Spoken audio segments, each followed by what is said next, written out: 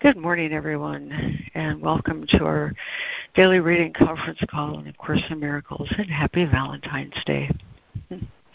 We read from the text of A Course in Miracles, original edition, published by our very fine friends at the Course in Miracles Society.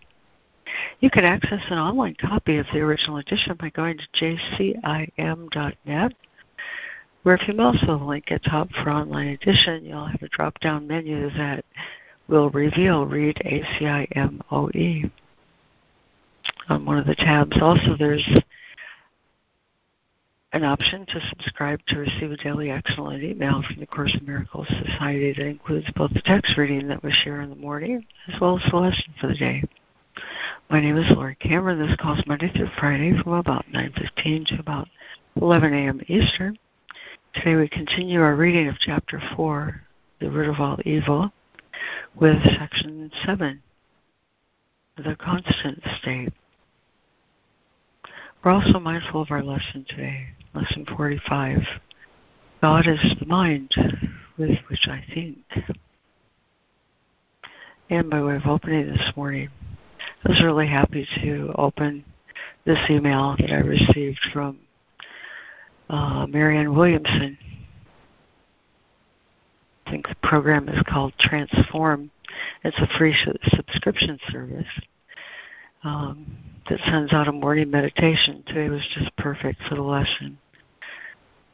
It goes like this: May my mind be a touchstone for love today. May I be divinely programmed today to think thoughts that are the most creative, positive, insightful, and beneficial. In doing so, I do not give up personal responsibility or turn my power over to something outside myself. Rather, I take the highest level of responsibility, asking God to make my mind a literal touchstone for His love. As I think with love, I co-create with God a space for miraculous breakthroughs. I walk forward in confidence today, having prayed that my mind will be used for holy purposes. I pray that God's Spirit overshadow my mind today, rearranging all false perceptions and uplifting them to divine right order. May wrong-minded perceptions dissolve in the presence of endless love for myself and others. God is the mind with which I think. Amen. Oh, thanks for that. That was good. Thank you. You bet. It sure fit the day, didn't it, friend? Perfectly, really. It did. Sheds the light on our reading, too, I thought. Okay, my friends, here's our reading list. We have Fran, Jessica, Donna, Diana, and Robin Marie. And we're joined in listening this morning so far by Judy. And that's our full little VW van so far.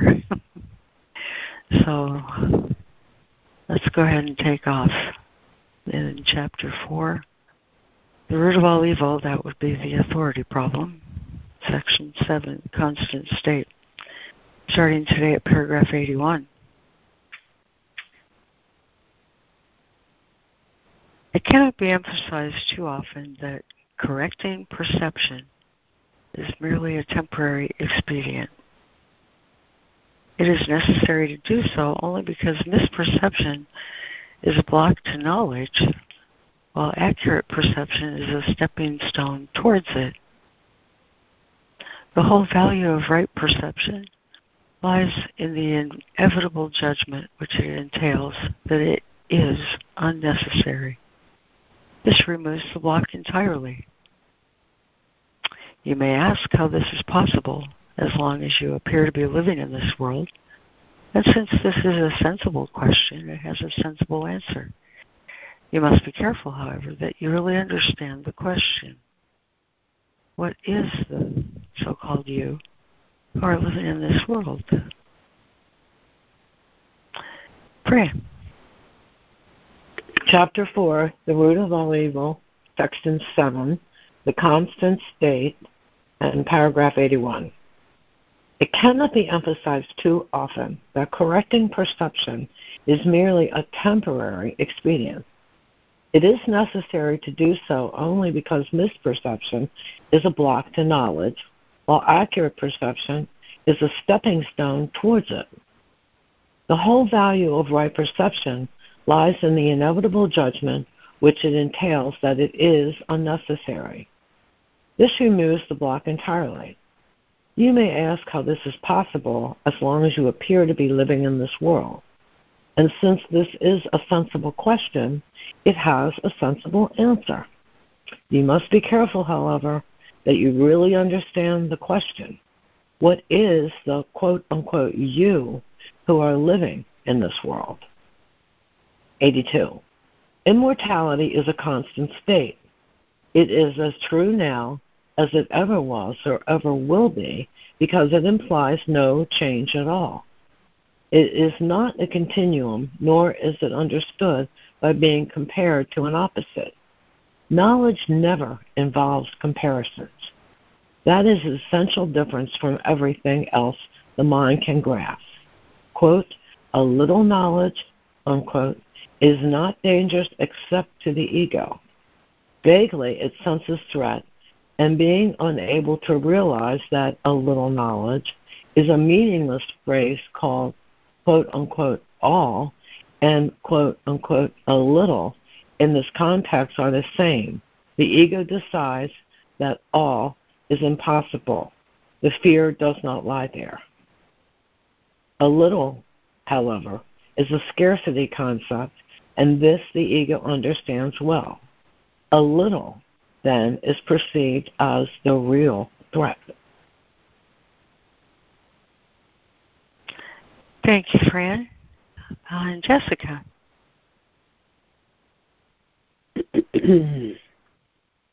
82. Immortality is a constant state. It is as true now as it ever was or ever will be, because it implies no change at all. It is not a continuum, nor is it understood by being compared to an opposite. Knowledge never involves comparisons. That is its essential difference from everything else the mind can grasp. Quote, a little knowledge is not dangerous except to the ego. Vaguely it senses threat, and being unable to realize that, quote, a little knowledge is a meaningless phrase since, quote, all and, quote, a little in this context are the same. The ego decides that since, quote, all is impossible, the fear does not lie there. Quote, a little, however, is a scarcity concept, and this the ego understands well. A little, then, is perceived as the real threat. The essential thing to remember is that the ego does not recognize the real source of its perceived threat. And if you associate yourself with the ego, you do not perceive the whole situation as it is. Only your allegiance to it gives the ego any power over you.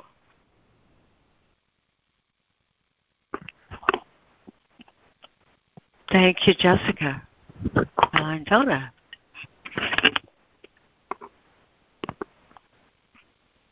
83. The essential thing to remember is that the ego does not recognize the real source of its perceived threat. And if you associate yourself with the ego, you do not perceive the whole situation as it is. Only your allegiance to it gives the ego any power over you. 84. We have spoken of the ego as if it were a separate thing acting on its own.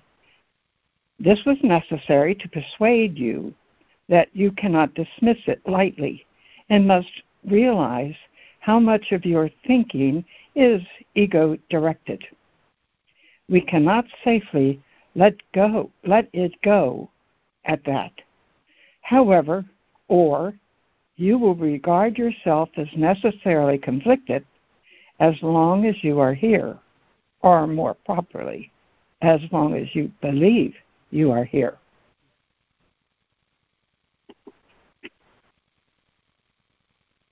Thank you, Donna.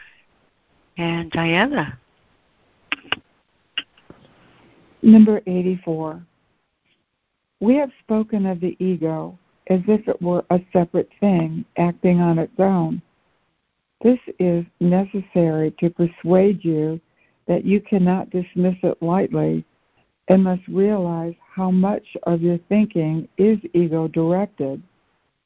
We cannot safely let it go at that. However, or you will regard yourself as necessarily conflicted as long as you are here, or more properly, as long as you believe that you are here. 85. The ego is nothing more than a part of your belief about yourself. Your other life has continued without interruption and has been and always will be totally unaffected by your attempts to disassociate. The ratio of repression and disassociation varies with the individual ego illusion, but disassociation is always involved, or you would not believe that you are here. In learning to escape from the illusions you have made, your greatest debt to each other is something you must never forget.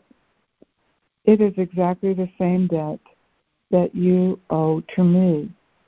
Whenever you react egotistically toward each other, you have, or rather, you are throwing away the graciousness of your indebtedness and the holy perception it will produce. Thank you. Thank you, Diana. And Robin Marie.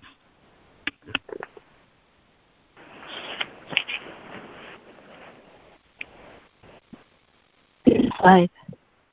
The ego is nothing more than a part of your belief about yourselves. Your other life has continued without interruption and has been and always will be totally unaffected by your attempts to disassociate. The rate of repression and dissociation varies with the individual ego illusion, but dissociation is always involved, or you would not believe that you are here. In learning to escape from the illusions you have made, your great debt to each other is something you must never forget. It is exactly the same debt that you owe to me. Whenever you react egotistically towards each other, you are throwing away the graciousness of your indebtedness and the holy perception it would produce. 86. The term, quote, holy, unquote, can be used here because as you learn how much you are indebted to the whole sonship, which includes me, you come as close to knowledge as perception ever can. The gap is then so small that knowledge can easily flow across it and obliterate it forever. You have very little trust in me as yet, but it will increase as you turn more and more often to me instead of your egos for guidance. The results will convince you increasingly that your choice in turning to me is the only sane one you can make. No one who has learned from experience that one choice brings peace and joy, while another brings chaos and disaster, needs much conditioning. Thank you, Robin Marie. And would we have a new reader for 86 and 87?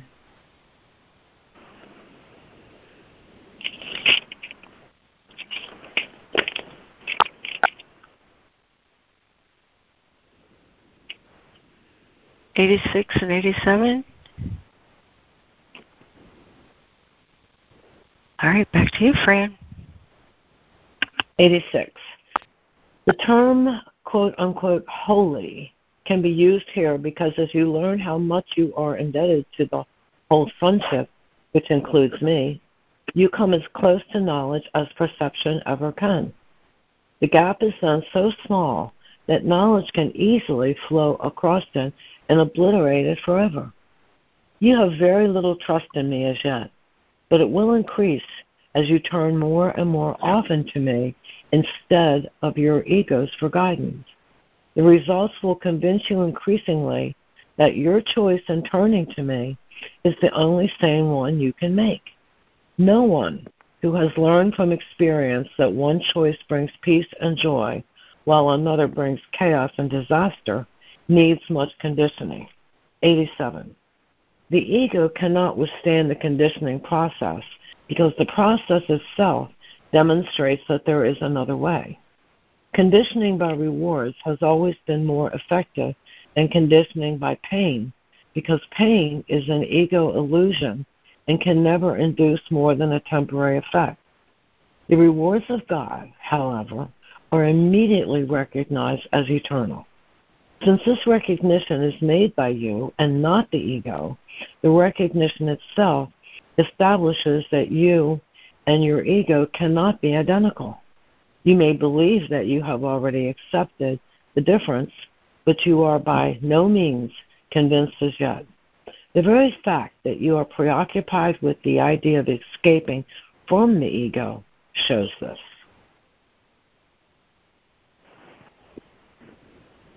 Thank you, Fran. Jessica. 87. The ego cannot withstand the conditioning process because the process itself demonstrates that there is another way. Conditioning by rewards has always been more effective than conditioning by pain because pain is an ego illusion and can never induce more than a temporary effect. The rewards of God, however, are immediately recognized as eternal. Since this recognition is made by you and not the ego, the recognition itself establishes that you and your ego cannot be identical. You may believe that you have already accepted the difference, but you are by no means convinced as yet. The very fact that you are preoccupied with the idea of escaping from the ego shows this. You cannot escape from the ego by humbling it or controlling it or punishing it. Remember that the ego and the soul do not know each other. The separated mind cannot maintain the separation except by dissociating.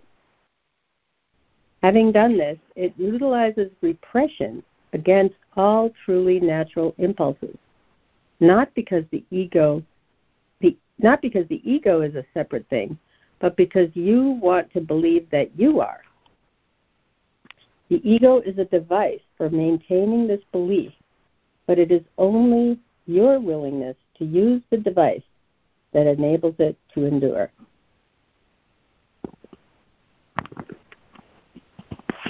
Thank you, Jessica. Donna. 88. You cannot escape from the ego by humbling it or controlling it or punishing it. Remember that the ego and the soul do not know each other. The separated mind cannot maintain the separation except by dissociating. Having done this, it utilizes repression against all truly natural impulses,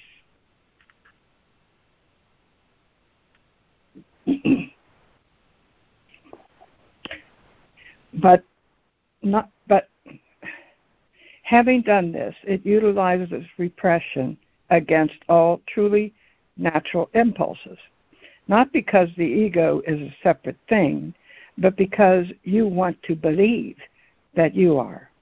The ego is a device for maintaining this belief, but is still only your willingness to use the device that enables it to endure. 89. My trust in you is greater than yours in me at the moment. But it will not always be that way. Your mission is very simple. You have been chosen to live so as to demonstrate that you are not an ego. I repeat that I do not choose God's channels wrongly. The Holy One shares my trust and only approves and always approves my atonement decisions because my will is never out of accord with His. I have told you before that I am in charge of the whole atonement. This is only because I completed my part in it as a man and can now complete it through other men. My chosen receiving and sending channels cannot fail because I will lend them my strength as long as theirs is wanting.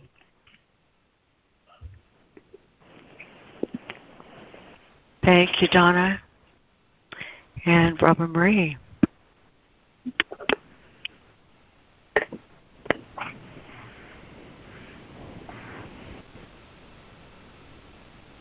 '89. My trust in you is greater than yours in me at the moment, but it will not always be that way. Your mission is very simple. You have been chosen to live so as to demonstrate that you are not an ego. I repeat that I do not choose God's channels wrongly. The Holy One shares my trust and always approves my atonement decisions because my will is never out of accord with His. I have told you before that I am in charge of the whole atonement. This is only because I completed my part in it as a man and can now complete it through other men. My chosen receiving and sending channels cannot fail because I will lend them my strength as long as theirs is wanting. 90. I will go with you to the Holy One, and through my perception, He can bridge the little gap.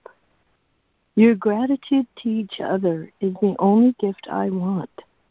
I will bring it to God for you, knowing that to know your brother is to know God. A little knowledge is an all-encompassing thing. If you are grateful to each other, you are grateful to God for what He created. Through your gratitude, you can come to know each other, and one moment of real recognition makes all men your brothers because they are all of your Father.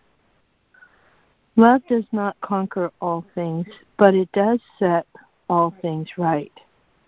Because you are all the kingdom of God, I can lead you back to your own creations, which you do not know yet. What has been disassociated is still there. Thank you, Robin Marie. And would there be a new reader for 90 and 91?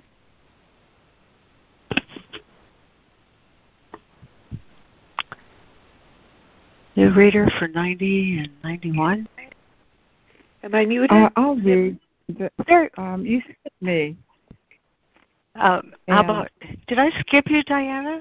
Oh, Yes, I am did. so sorry. All right, Diana, I am so sorry. So we'll do Diana, No then problem. Judy, huh?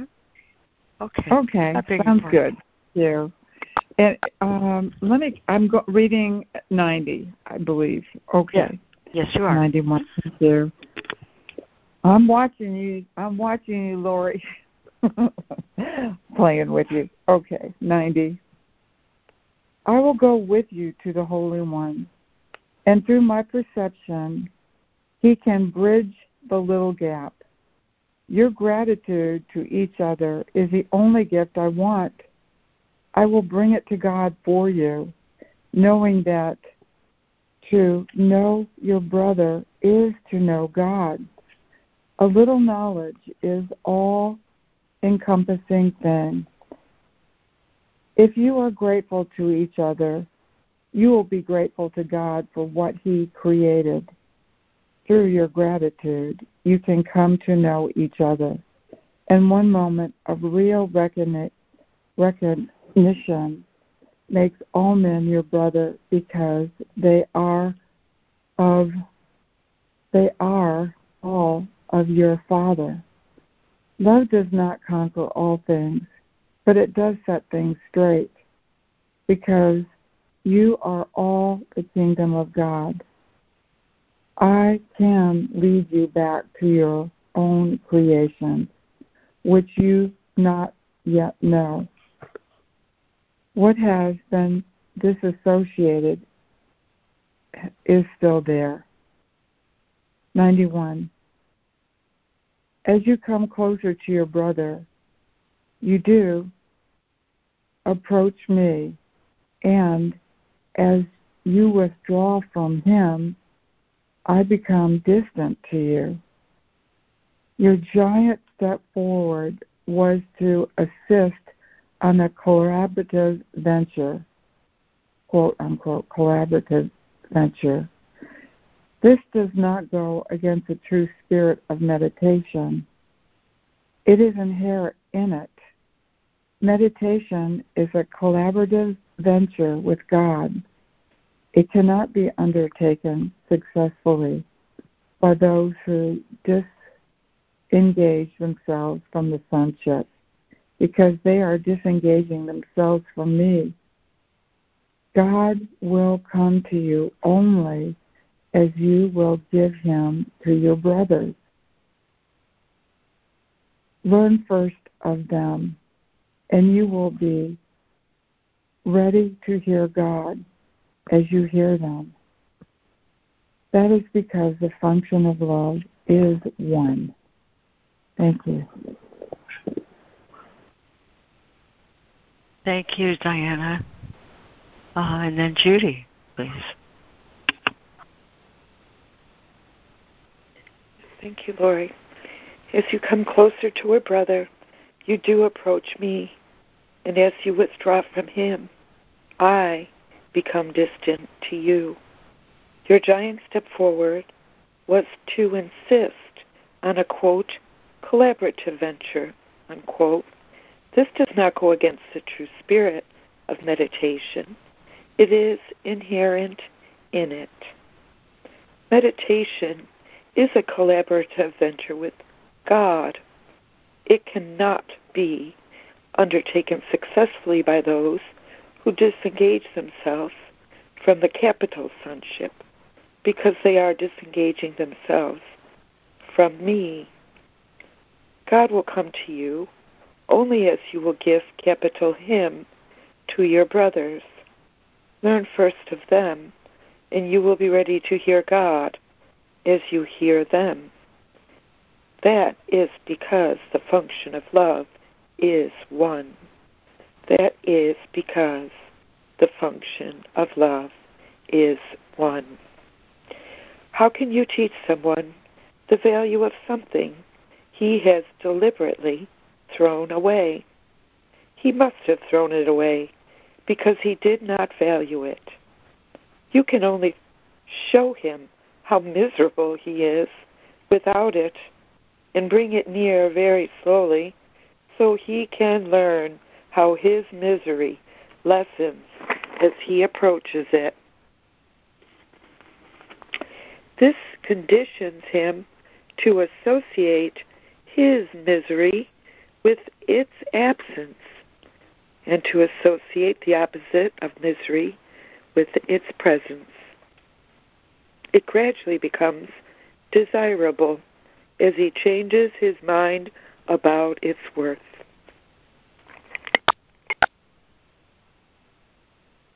Thank you, Judy. And would there be another new reader for 92 and 93?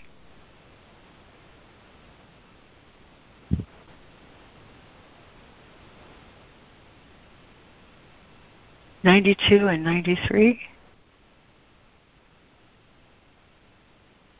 Okay, Fran, back to you. 92.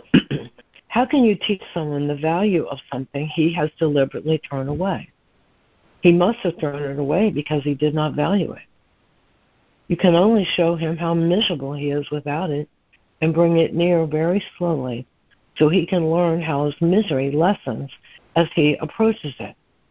This conditions him to associate his misery with its absence and to associate the opposite of misery with its presence. It gradually becomes desirable as he changes his mind about its worth. 93. I am conditioning you to associate misery with the ego and joy with the soul. You have conditioned yourselves the other way around. A far greater reward, however, will break through any conditioning if it is repeatedly offered whenever the old habit pattern is broken. You are still free to choose, but can you really want the rewards of the ego in the presence of the rewards of God?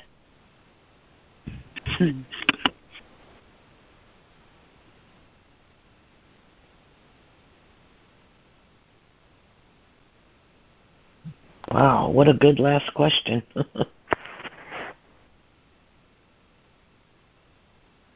Thank you, Fran. And Jessica.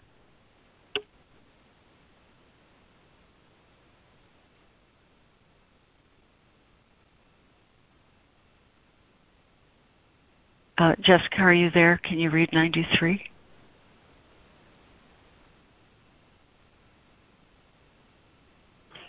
Okay, we'll skip to Donna for 93.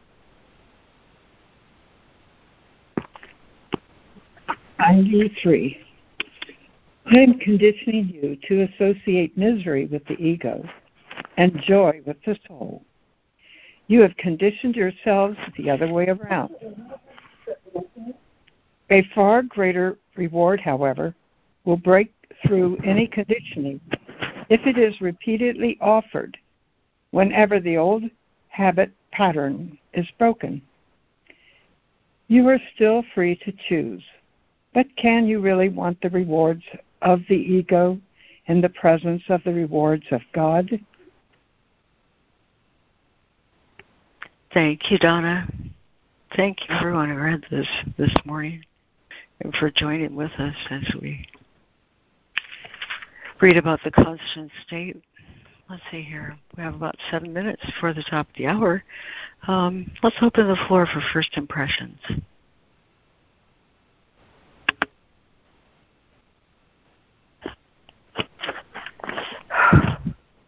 Hi, this is Diana. I like that 92 a lot.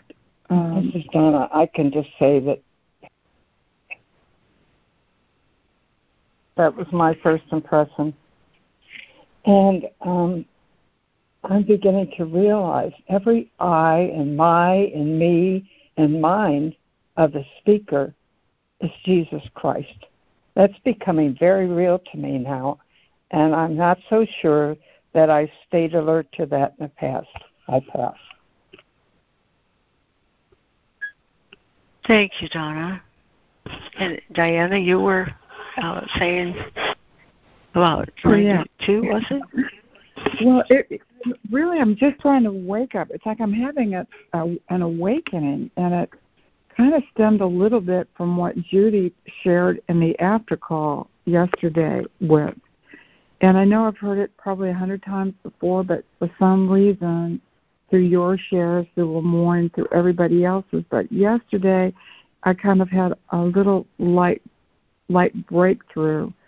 Oh, on 91, when it said, the closer you come to a brother, you do approach me, and as you withdraw from him, I become distant to you. And I think the ego's function is to create upset in you. That is, it doesn't want you to know God. And the ego isn't real, and what comes with him, like hate or those feelings that come up that are opposed to God, are also unreal, except for you making them real. And I think, so if we have a thought like that, we have to let it go through us. Don't attach to it in any way, because it gives that energy that supports the ego. If we can notice it and know, okay, I don't want to feel that way, number one, and it's not real, number two, love is the only real thing here. I am going to I'm going to turn some light on that feeling out for love, so it can dissolve it and loosen it and make it less of a threat to myself, and stand in asking the opposite. What is it about this brother that I love, or what can I love, or what, coming back to the oneness that connects us in love. Anyway, I might not be making sense, but I am, in my own way, understanding this lesson a little more. I'm complete. Yeah, that was beautiful, Diana. I'm so happy you shared that. Thank you, Diana. I also like 91, Diana, and I really love the fact that it says that the collaborative venture is the true spirit of meditation. Meditation is a collaborative venture with God. So as we learn to come closer to our brothers, what I'm doing that means also with our form, with doing things with them, listening to him or her, becoming closer, becoming part of them, we're actually meditating with God, which is, I had never thought of that either. Thank you for bringing up that paragraph. I pass. Thank you for your share. Thank you. That was beautiful, Rosemary. I agree wholeheartedly. Thank you. Yeah, I think the secret is, even like in 12-step work, pray for the person you're having a problem with. That is probably the greatest prayer you can have, because if you don't want to, for a prayer to want to dissolve those differences, that's where, it's a true act of love for yourself when you can do that. And I'm complete. Oh, for sure. Thank you, Diana. Thank you.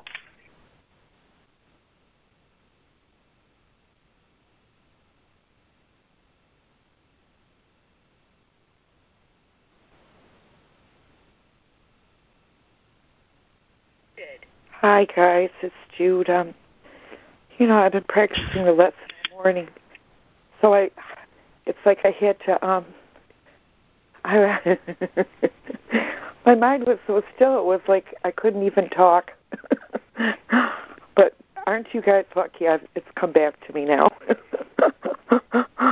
Oh, this is one of my favorite parts of the text, because it explains the difference in my beingness to me, my being the way God created me to be, in a constant state of happiness, of joy, loving forgiveness, acceptance, unconditional love, the love that doesn't ask for anything, doesn't want to get anything,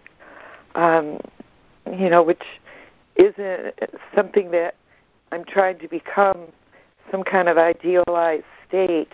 It's something that I am trying to recognize as how God created me naturally. And it speaks of this natural impulses in paragraph 88, that I'm truly naturally loving, and the impulse for me to be loving is very natural. And it's actually an ego. It takes effort, and it's a strain to not be loving. That's what the ego strain and effort is all about. It's because I distance myself from my Creator. I distance my mind. I separate, dissociate my mind from perfect love. And resting in it this morning, I get a real strong sense of this dis-ease that comes with being in the ego, because I've lived in the ego for so long, and that disassociated state, that separated state, and it is a state of discomfort and dis-ease, restless, irritable, discontent, which are three words that are used in the big book of Alcoholics Anonymous in referring to the alcoholic mind, which is, the mind of the ego. It's a separated, fearful state of mind. And so my mission is very simple. I have been chosen to live as to demonstrate that I'm not an ego. But this is a choice, and it uses this word willingness. It's still my own willingness to use the device, the ego device, that enables it to endure. And I learned 20 years ago that the word willful should be used there. The ego isn't willing. It's not willing to follow God's guidance. It's not even willing to ask for God's guidance, because it does not want to lose control over its own behavior, its own thinking, its own behavior. Judy's willfulness, Judy's egoic thinking, which is willful, it's not willing.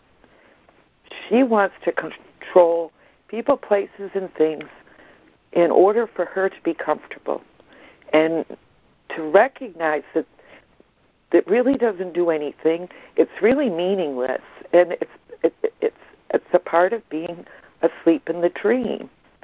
And so for me to discern that I'm disassociating myself from the entirety, the whole totality of how God created me to be in a state of union, in a state of grace, in a state of peace with everything and everybody, in an open-mindedness and a generosity of spirit, welcoming of spirit. But this asking first, someone said it, giving my body and my mind over to the control of Christ in the morning. It's a part of my practice. Take my body, teach me how insignificant it is. Take all the thoughts of my body. Take all my thoughts about the world, all my opinions, my meaningless personal thoughts about the world.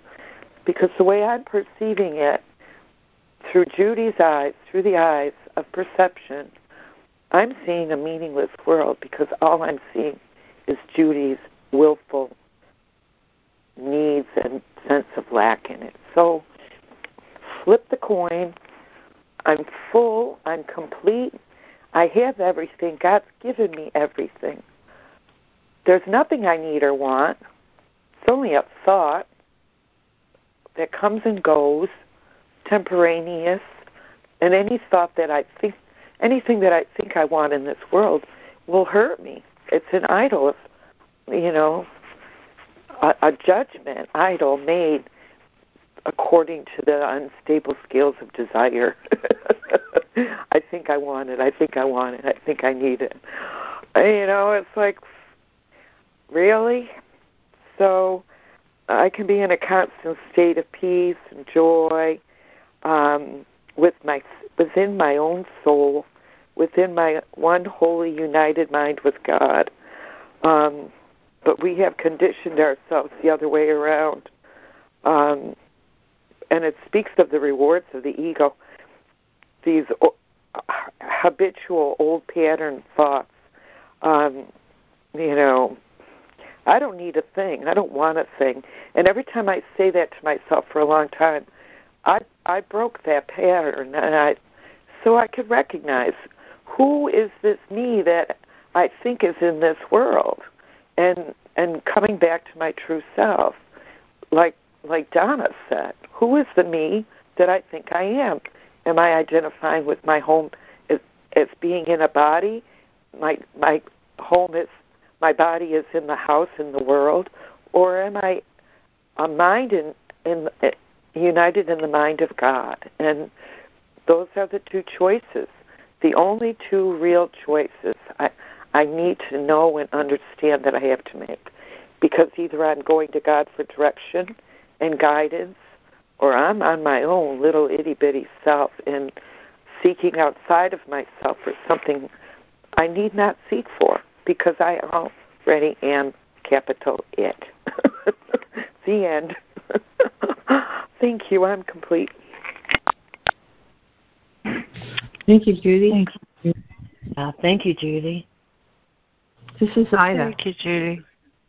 Hi, Ida. Hi. I don't have a lot to say, but I like the reading, and I want to say this, too. God is the mind with which I think. That is for myself that I say it in front of you. Thank you. Thank you, Ida. And you, that's Ida. precisely what I was where I was thinking we might go, and just take a holy pause with our lesson this morning. God is the mind with which I think. And so, Fran, if you'd lead us again this morning, I'd sure appreciate it. Sure. Thank you. Hi, everybody. Thank you. We're in the first part of the workbook, and the lesson that we're on today is lesson 45. God is the mind with which I think. So I shall read the lesson, and then we'll do our 5-minute practice on it. God is the mind with which I think. Today's idea holds the key to what your real thoughts are.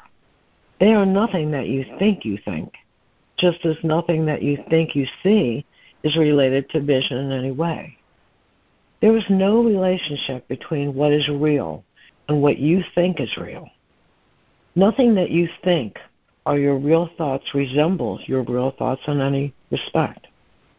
Nothing that you think you see bears any resemblance to what vision will show you. You think with the mind of God. Therefore, you share your thoughts with Him, and He shares His with you. They are the same thoughts because they are thought by the same mind. To share is to make alike or to make one. Nor do the thoughts you think with the mind of God leave your mind, because thoughts do not leave their source. Therefore, your thoughts are in the mind of God as you are. They are in your mind as well, where He is. As you are part of His mind, so are your thoughts part of His thoughts. Where then are your real thoughts? Today we will attempt to reach them. We will have to look for them in your mind, because that is where they are.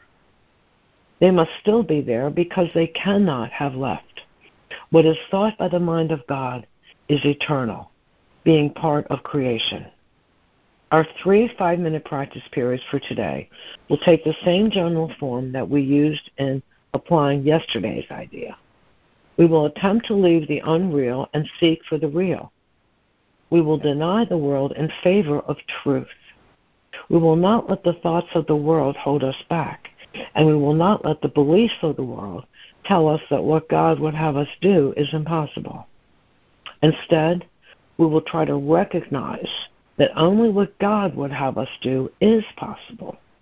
We will also try to understand that only what God would have us do is what we want to do. And we will also try to remember that we cannot fail in doing what He would have us do. There is every reason to feel confident that you will succeed today. It is the will of God. Begin the exercises for today by repeating the idea to yourself, closing your eyes as you do so. Spend a fairly short period in thinking a few relevant thoughts of your own, keeping the idea in mind as you do so. After you have added some 4 or 5 thoughts of your own, repeat the idea again and tell yourself gently, my real thoughts are in my mind. I would like to find them. Then try to go past all the unreal thoughts that cover the truth in your mind and reach to the eternal. Under all the senseless thoughts and mad ideas with which you have cluttered up your mind are the thoughts which you thought with God in the beginning. They are there in your mind now, completely unchanged. They will always be in your mind, exactly as they were. Everything that you have thought since then will change, but the foundation on which they rest is wholly changeless. It is this foundation toward which the exercises for today are directed. Here is your mind joined with the mind of God. Here are your thoughts one with His. For this kind of practice, only one thing is necessary. Approach it as you would an altar dedicated in heaven itself to God the Father and God the Son. For such is the place you are trying to reach. You will probably be unable as yet to realize how high you are trying to go. Yet even with the little understanding you have already gained, you should be able to remind yourself that there is no idle game but an exercise in holiness and an attempt to reach the kingdom of heaven. In using the shorter form for applying today's idea, try to remember how important it is to you to understand the holiness of the mind which thinks with God. Take a minute or two as you repeat the idea throughout the day to appreciate your mind's holiness. Stand aside, however briefly, from all thoughts that are unworthy of Him whose host you are, and thank Him for the thoughts He is thinking with you. Lesson 45. God is the mind with which I think. 5 minutes.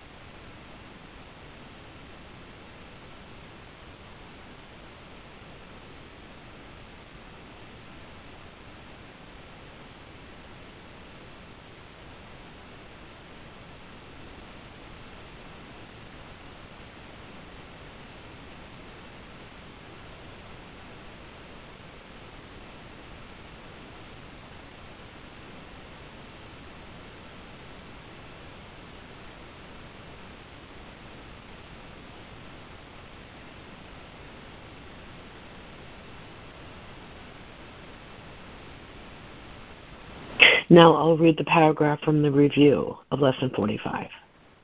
God is the mind with which I think. I have no thoughts I do not share with God. I have no thoughts apart from Him because I have no mind apart from His. As part of His mind, my thoughts are His and His thoughts are mine. Lesson 45. God is the mind with which I think. Amen.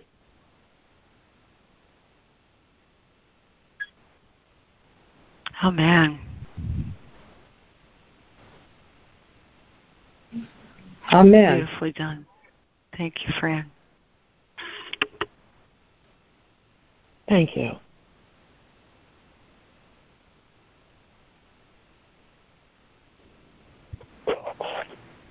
I like the words. I like the way it sounds on page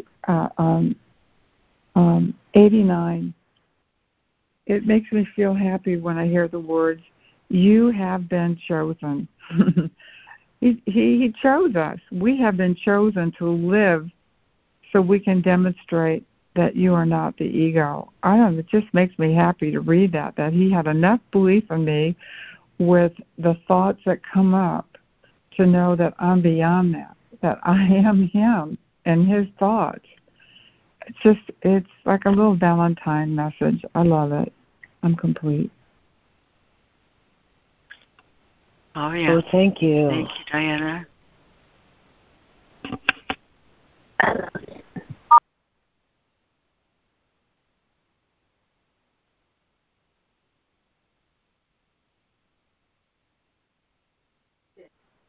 We were talking about the ease of our practice, and it says in the recognition that correcting perceptions merely a temporary expedient. It's necessary only because misperception is the block to knowledge. Once we know who we are, the whole value of right perception, we recognize it. We don't have to judge any of it because none of it is. It makes it really easy. Thank you. I'm complete. Thank you. Thank you, Judy. Thank you, Judy.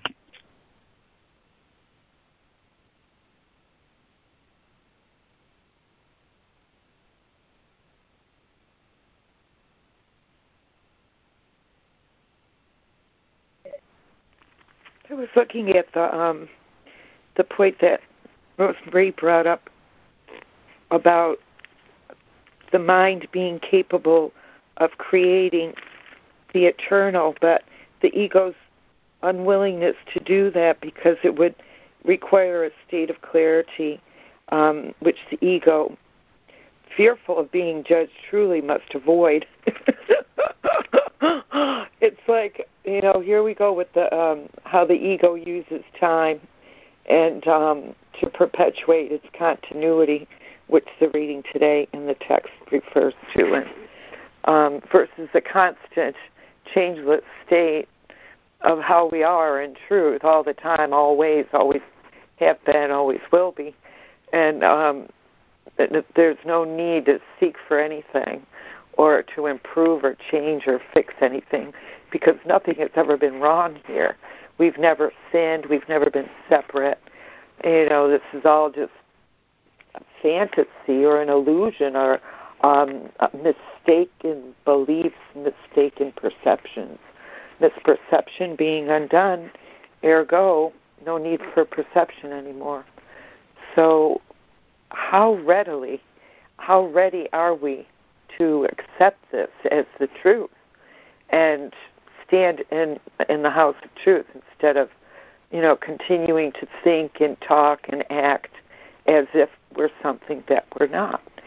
So, ergo, that's all. I'm complete. Thank you, Judy.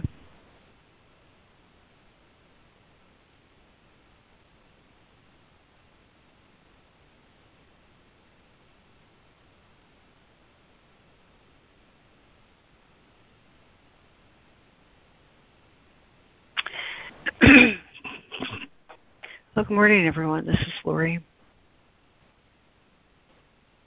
God is the mind with which I think. This lesson probably, as much as any other, is really boundless and unlimited, big, huge. I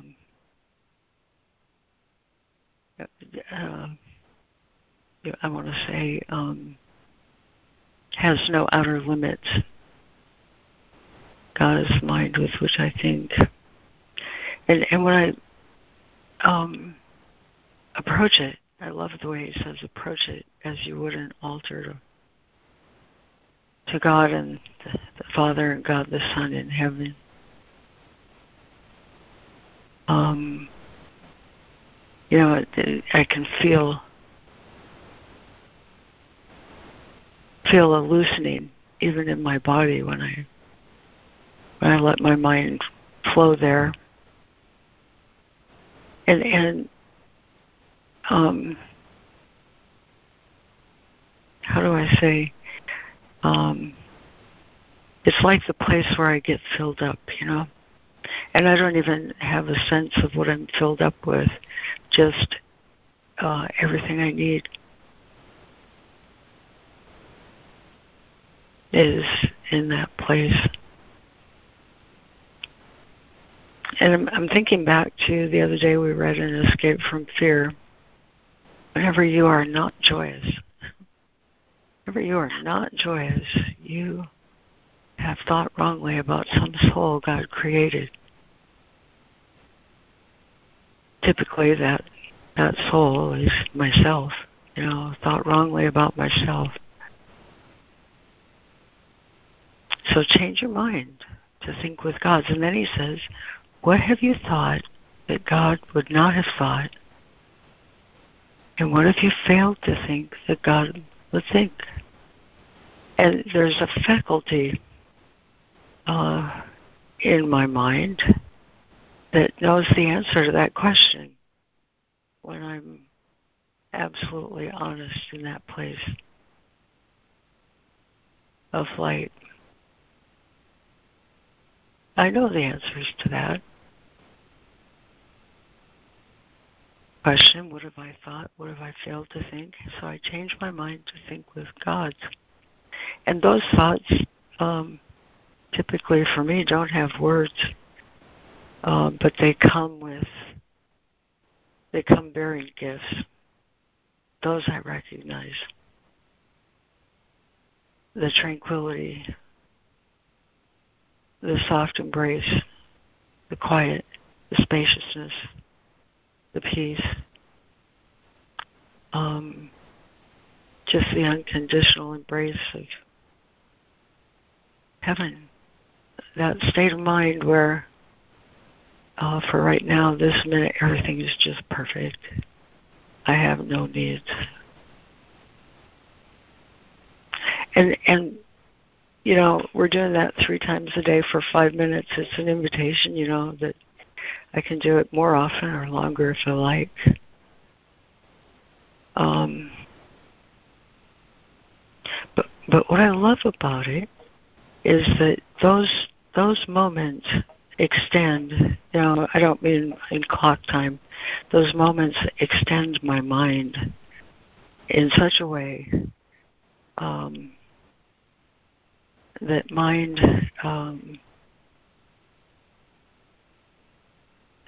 starts flowing into the day, and that space goes with me.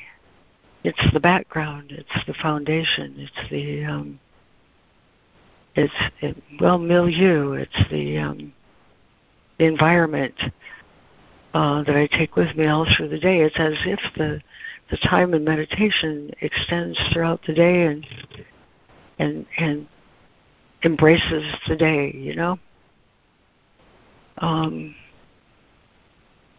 and typically, the mind that I usually think with is nothing like that.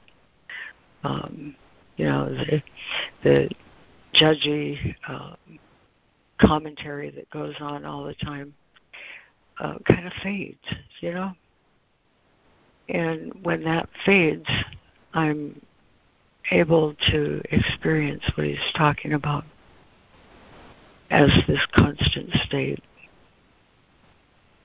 The state, it seems to me, where if my mind were a sea, the state of constancy is the state where I'm able to freely think with God and express myself exactly how I feel. Naturally. There's a poem for that. No holding back. So I wanted to talk about the problem. And he's talking about the problem in this reading. He describes the problem as dissociation and repression that interferes with the constant state of immortality, the awareness of the relationship of the Father to the Son that's always there in quiet as the background.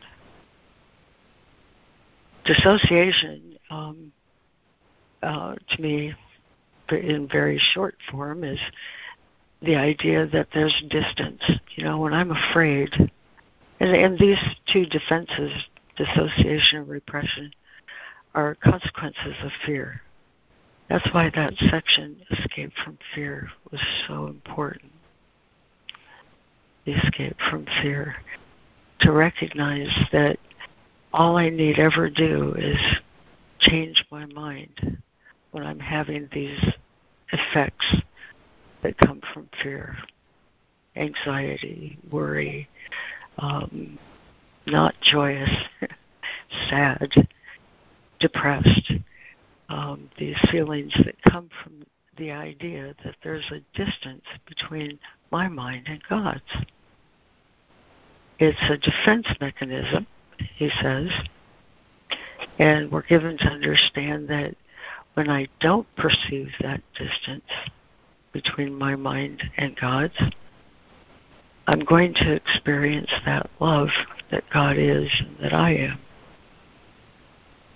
And when I experience that love that God is and that I am, I'm in a state where my natural impulses are not repressed. My natural impulses to miracles, my natural impulses to join with, my natural impulses to be grateful to have a place where I can express my love without the sonship, all of that's impossible. Repression can be lifted, but without the sonship in which to express love, we would be lost.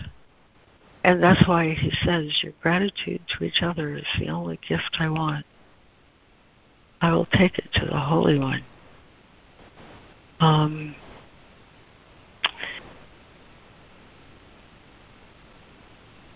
This business of brotherhood is so very important.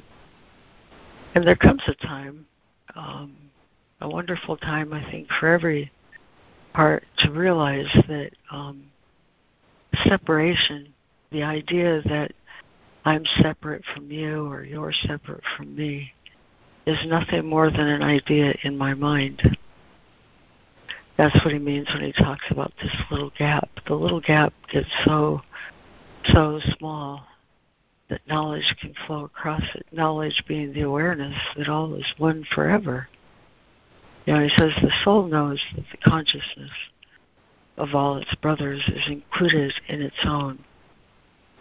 That one awareness that we are together, the self of God, the self, capital S, the true self that we were created to be. And that awareness cannot arrive without each other, you see. Without each other, we would never be able to narrow the gap that seems to exist in the mind. The thoughts I share with God are the same as the thoughts you share with God. You know?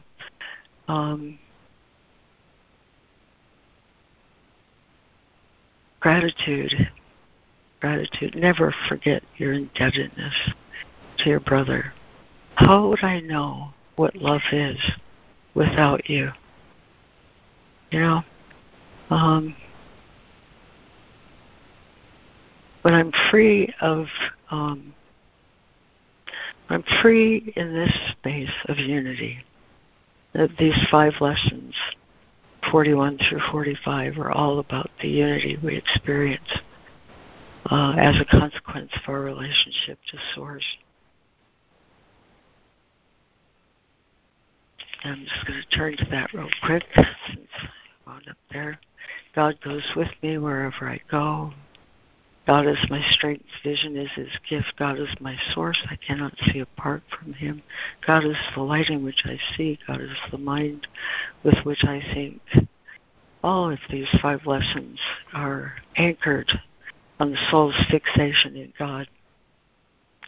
But the nature of that relationship is with all creation. You see, it's not just me and my own little boat. So I just want to say how grateful I am for everyone who dials up this number in the morning, Monday through Friday, and joins in this space.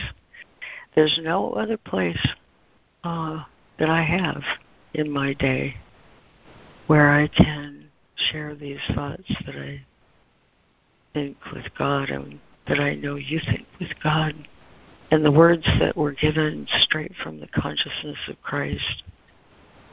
And there's nothing I value more in my day. And to underscore, I think this is a really great story. Probably you've heard it from me before, but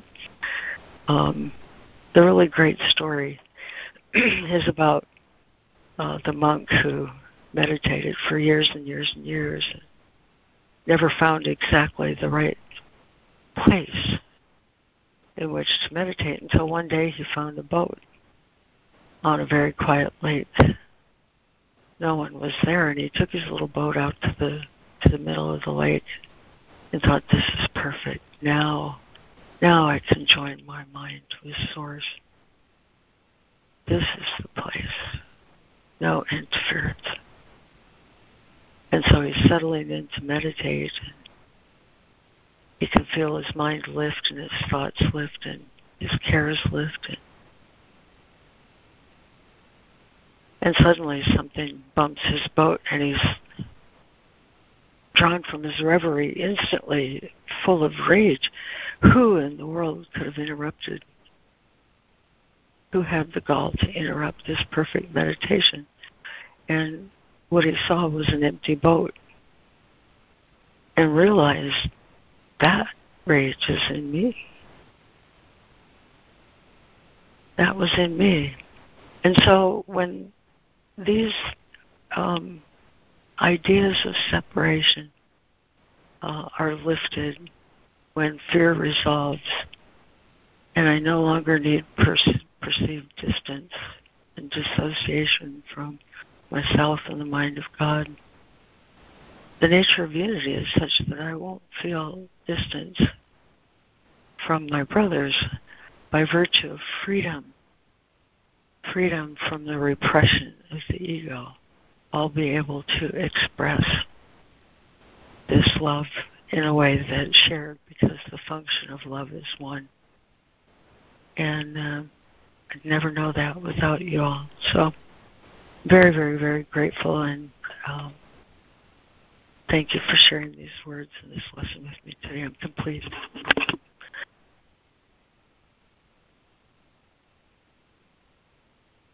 Oh, thank you so much for that. Thank you, Laurie.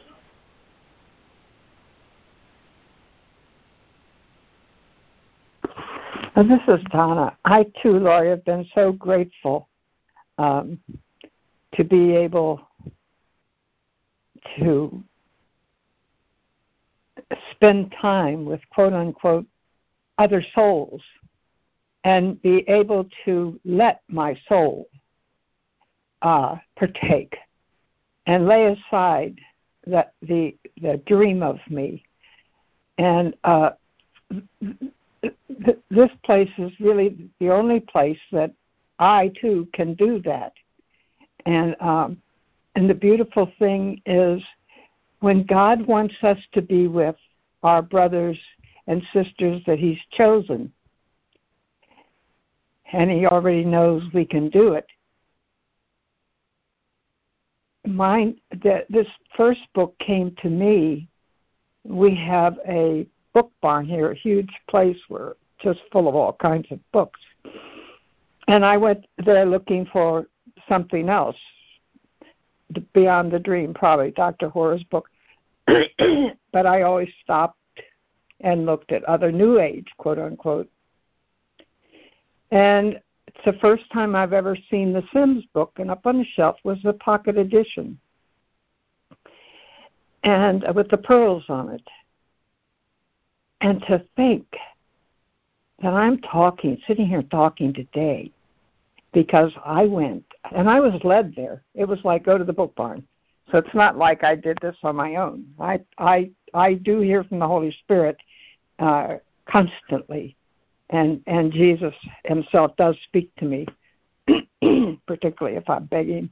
But anyway, so I picked this book up, and I thought, oh, Course in Miracles, because I was familiar with it. I'd been given the book in 1985, which was also God's doing, and the FIP, of course. And I thought, how can I get this book? Because I don't have internet and I'm not in that stream, and found that telephone number and the address of the Sims Society.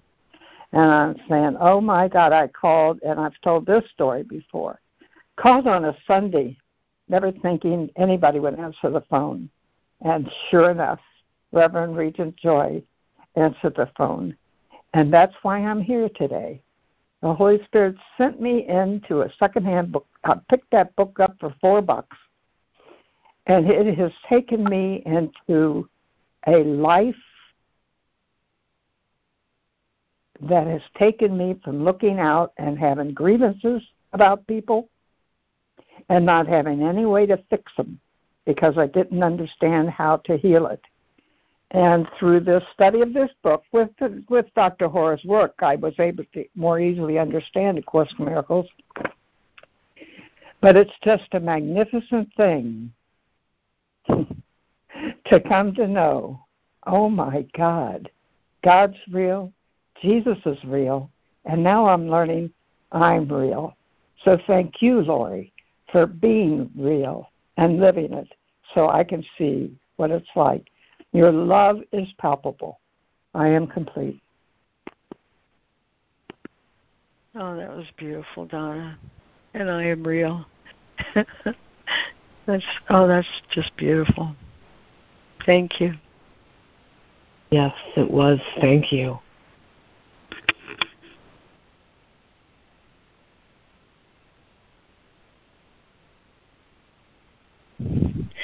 Don't you just love how these things kind of sneak in while you're not looking? I used to quote, one of my very most favorite quotes in the book is, reality is safe and sure and wholly kind. To everyone and everything, there is no greater love than to accept this and be glad. For love gives everything.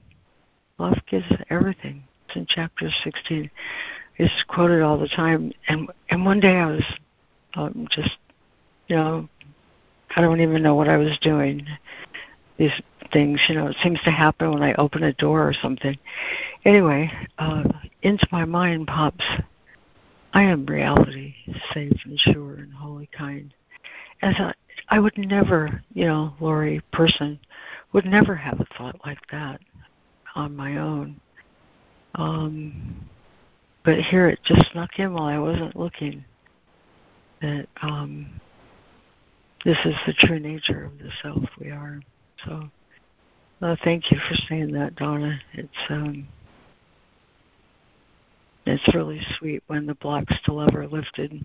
I'm complete.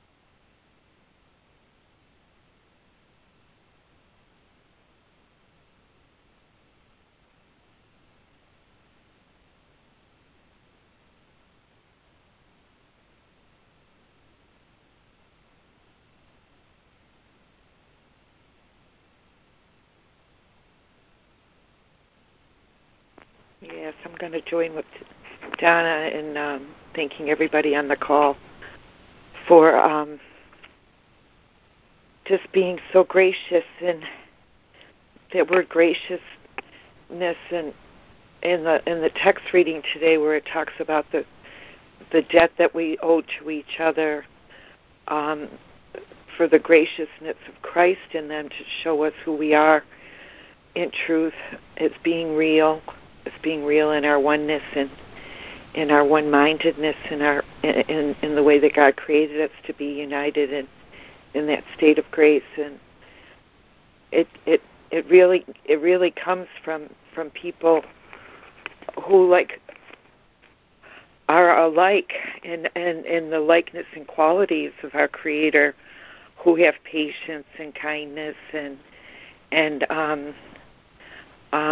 gentleness. I love that word, gentleness and tenderness, to allow us to express our confusions and our doubts until we can see with clarity through the eyes of Christ on our own, because we've taught ourselves to look through the eyes of the body and to be so judgmental, and the ego will defend that, because that's the only safety and security that it knows. And how that, we have this shame and fear around that keeps it hidden from us. But to bring the illusion of that to the light and to be able to see through it clearly is where I learned to recognize the futility of depending upon my ego for guidance in what I thought I needed or wanted, and what I think I should do, making decisions. And I think this whole idea of judgment, not just judging things and people and places, but using Judy's judgment to make decisions.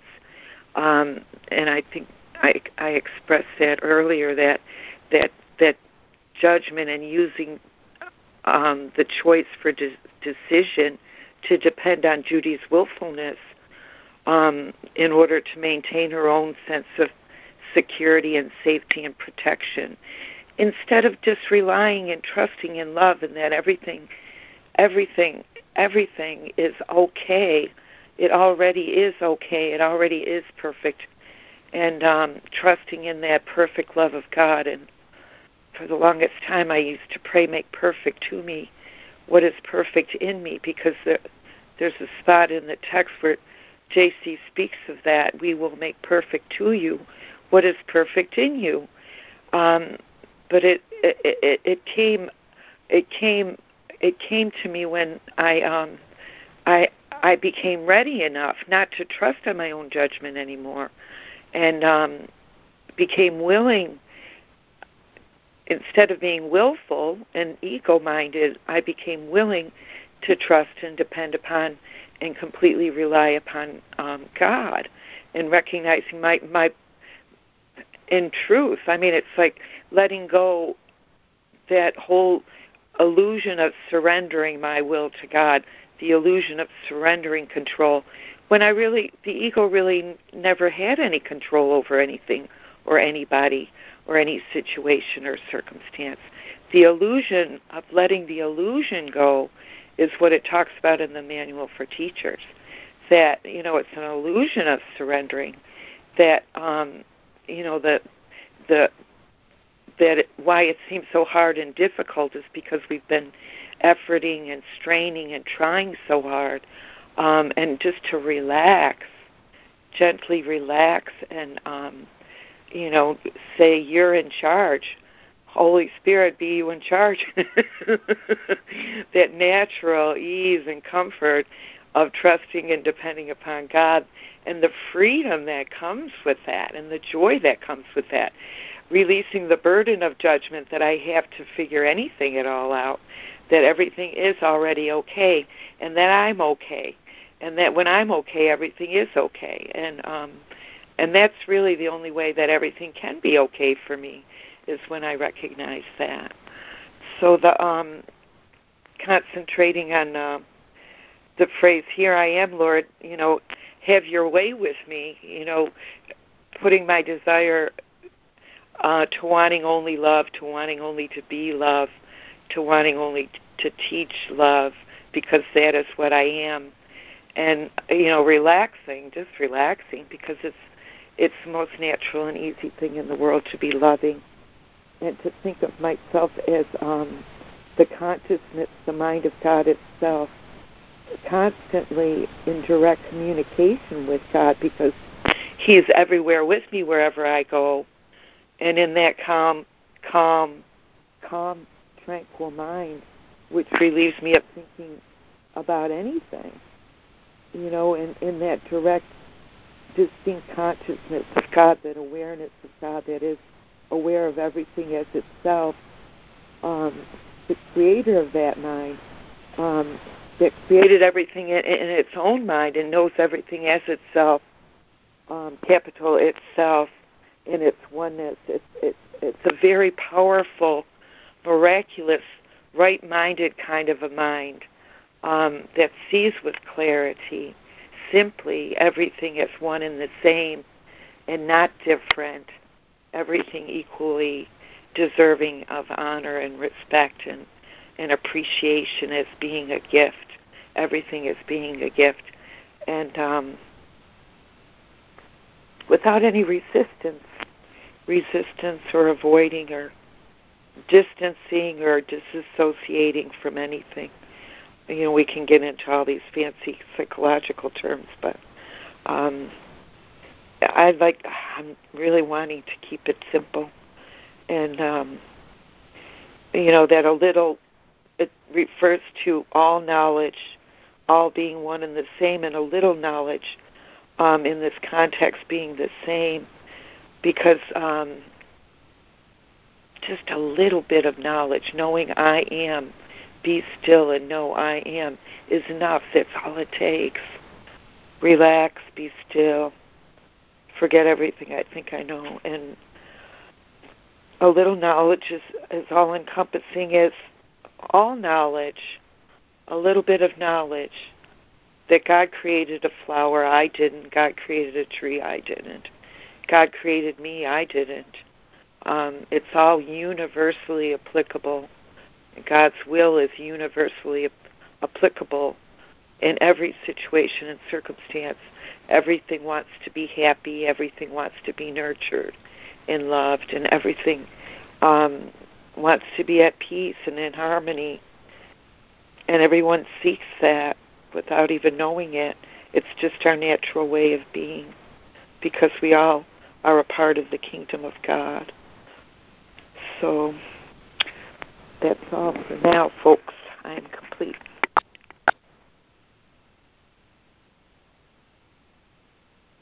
Thank you.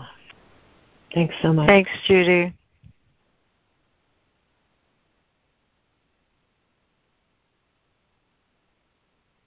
Thank you, Judy.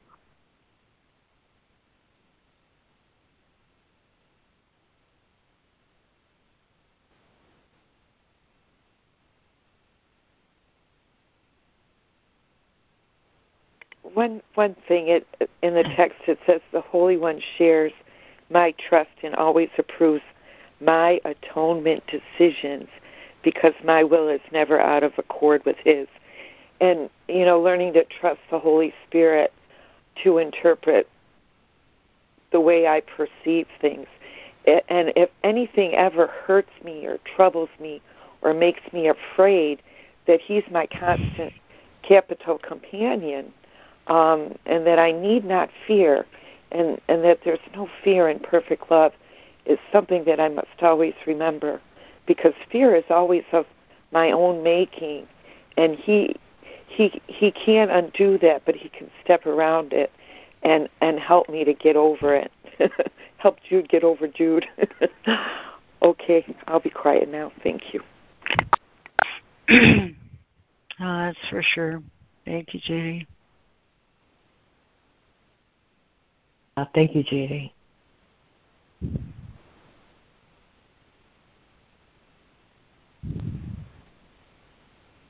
Well, there's several we haven't heard from yet this morning.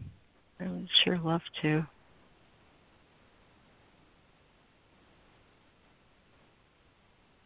Give you some space.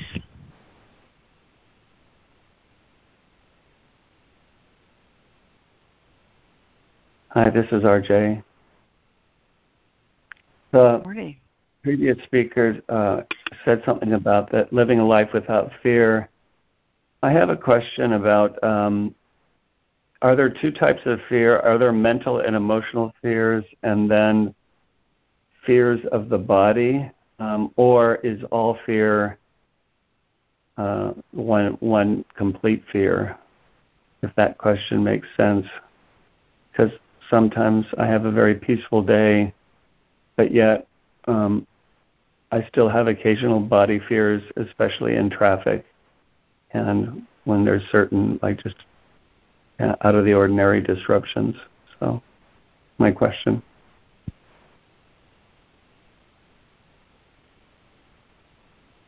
Thanks, RJ. I think I can find you something on that. Thanks, RJ.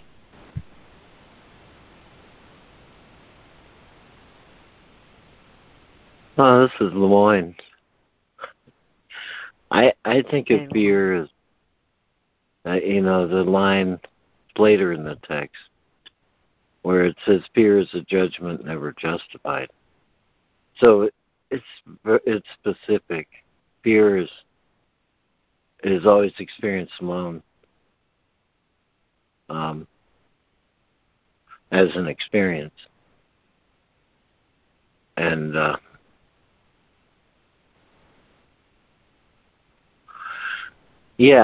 so it is.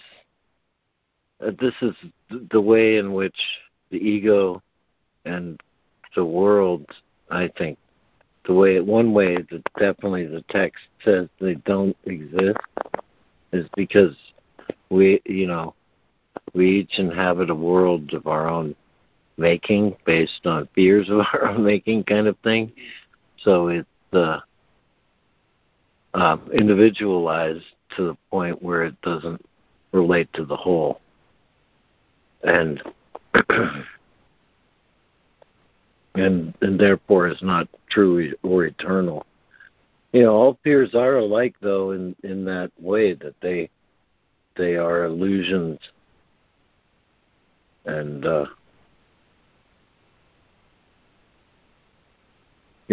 think the only difference to the body or in the body between fear and excitement is what we have it mean.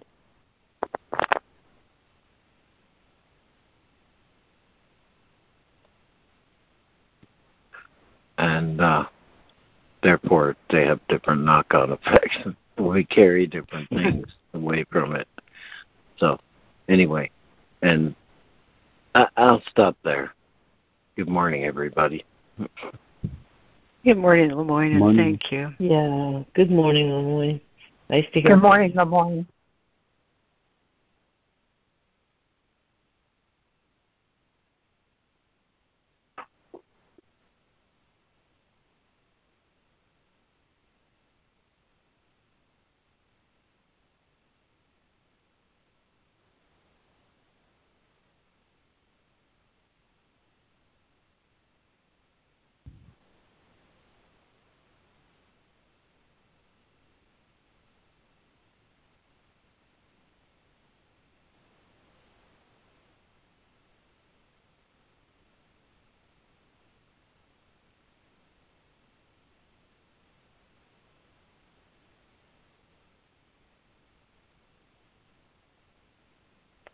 I do like the part of the lesson that was today's lesson, that the thoughts that I share with God have been there and never leave, and they've always been there.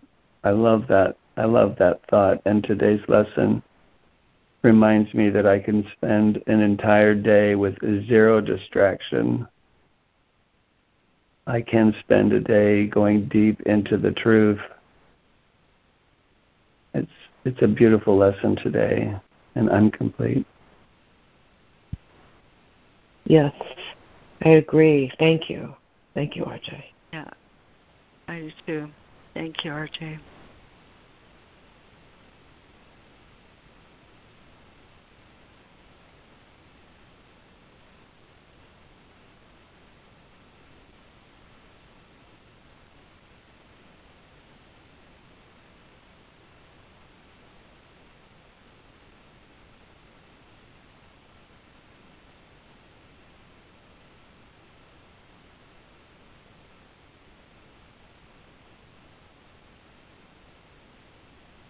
I think as regards the fear question, I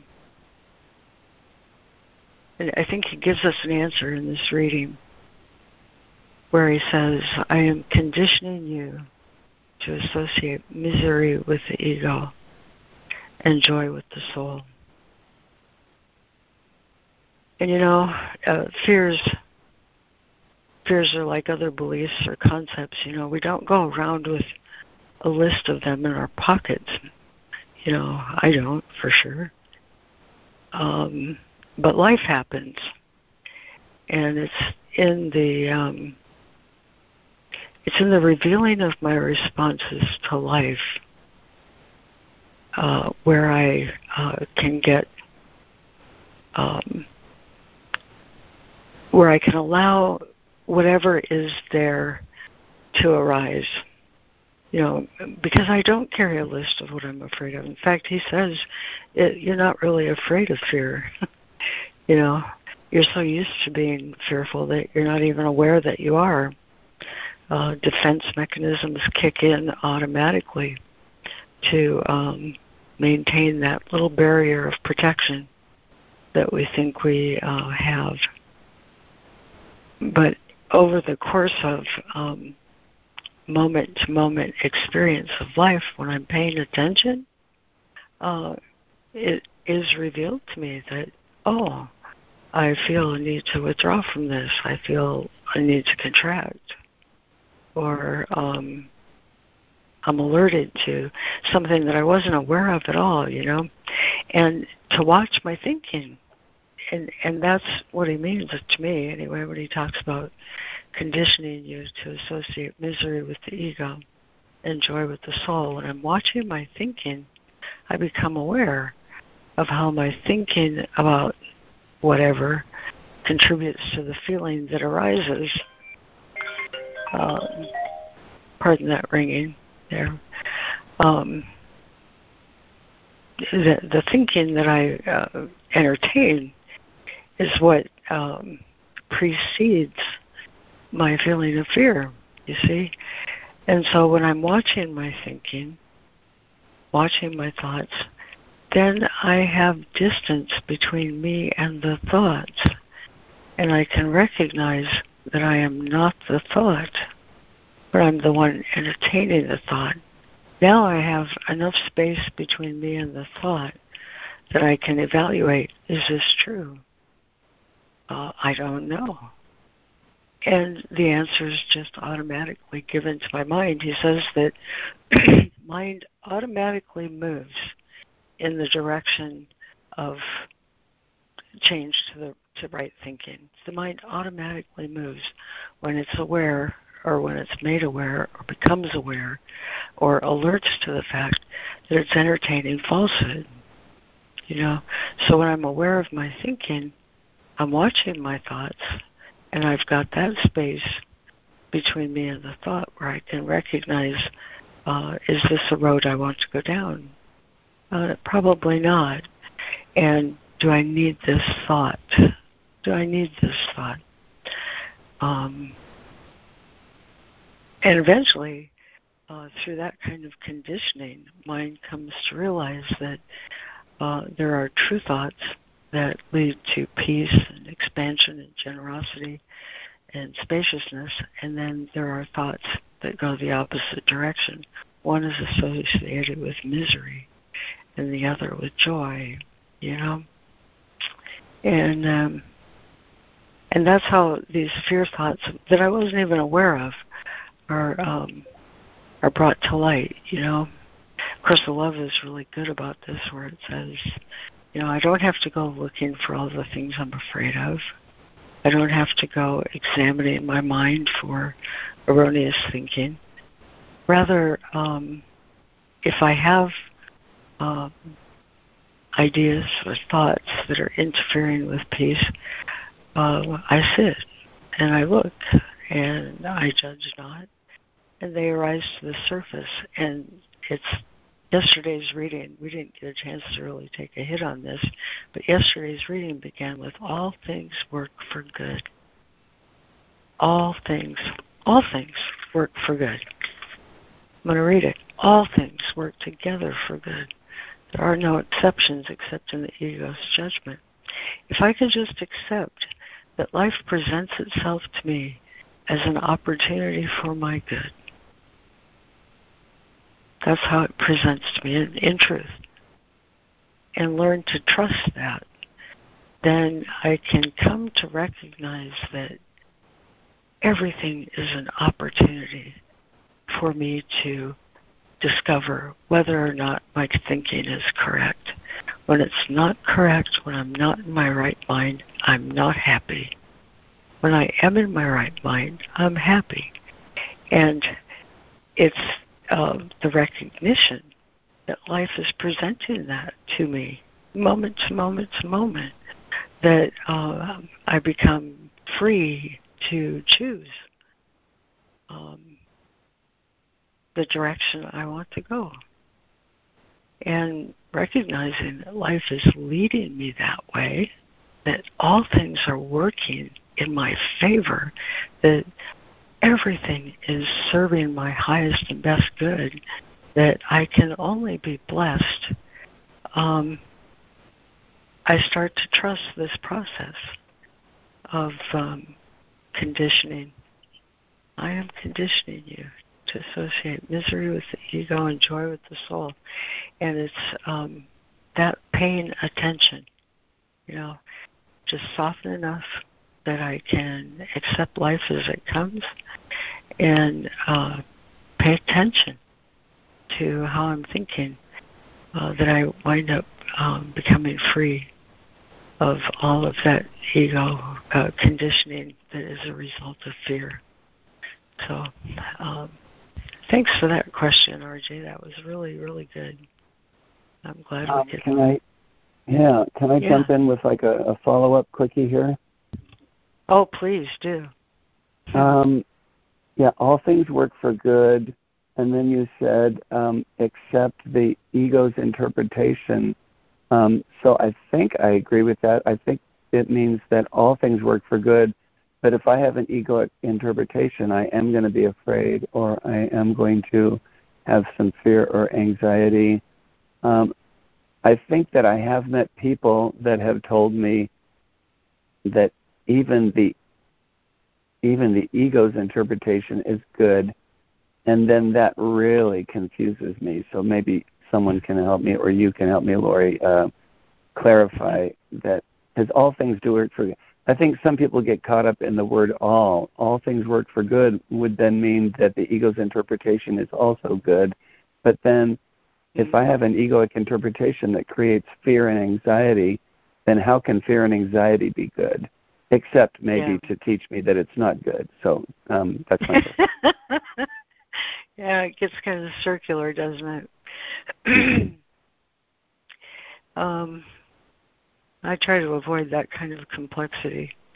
Right. Because it's asking me to make an evaluation, and I stay away from that by simply saying I don't know. I don't know. And now my mind is free. I can be taught. I can ask. I can inquire. And if it's important for me to know, I'll be informed of it. If it's not, then I need not be concerned. So the more, nice take on I'm telling you, I can go through my day.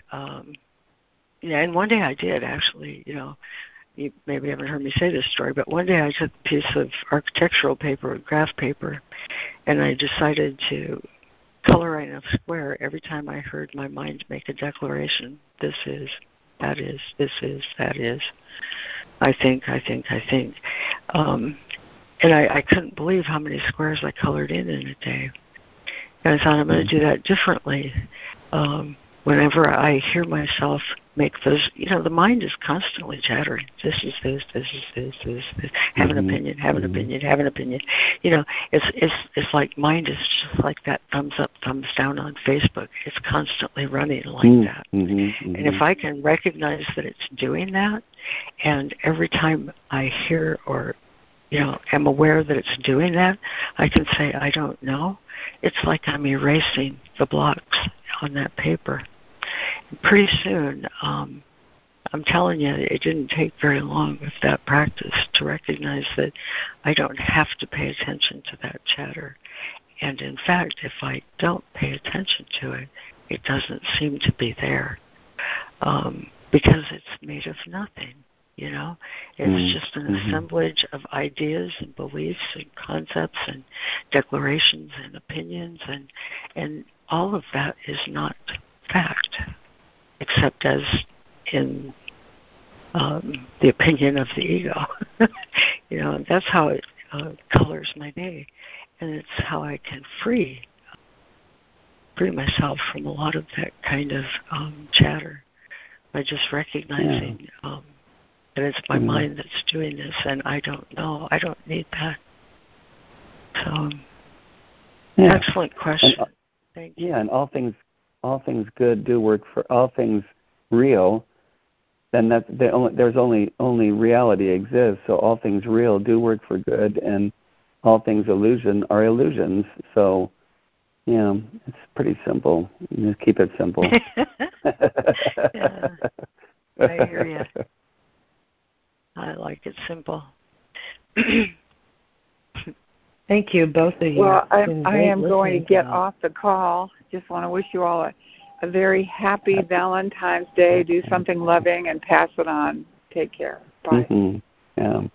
Oh, bless you, Diana. Thank you. Yeah. Thank you for pitching in today.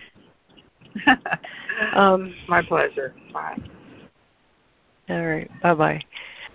You guys, I want to end this recording with a poem, if you don't mind, and we'll stay on the call, of course, after the recording.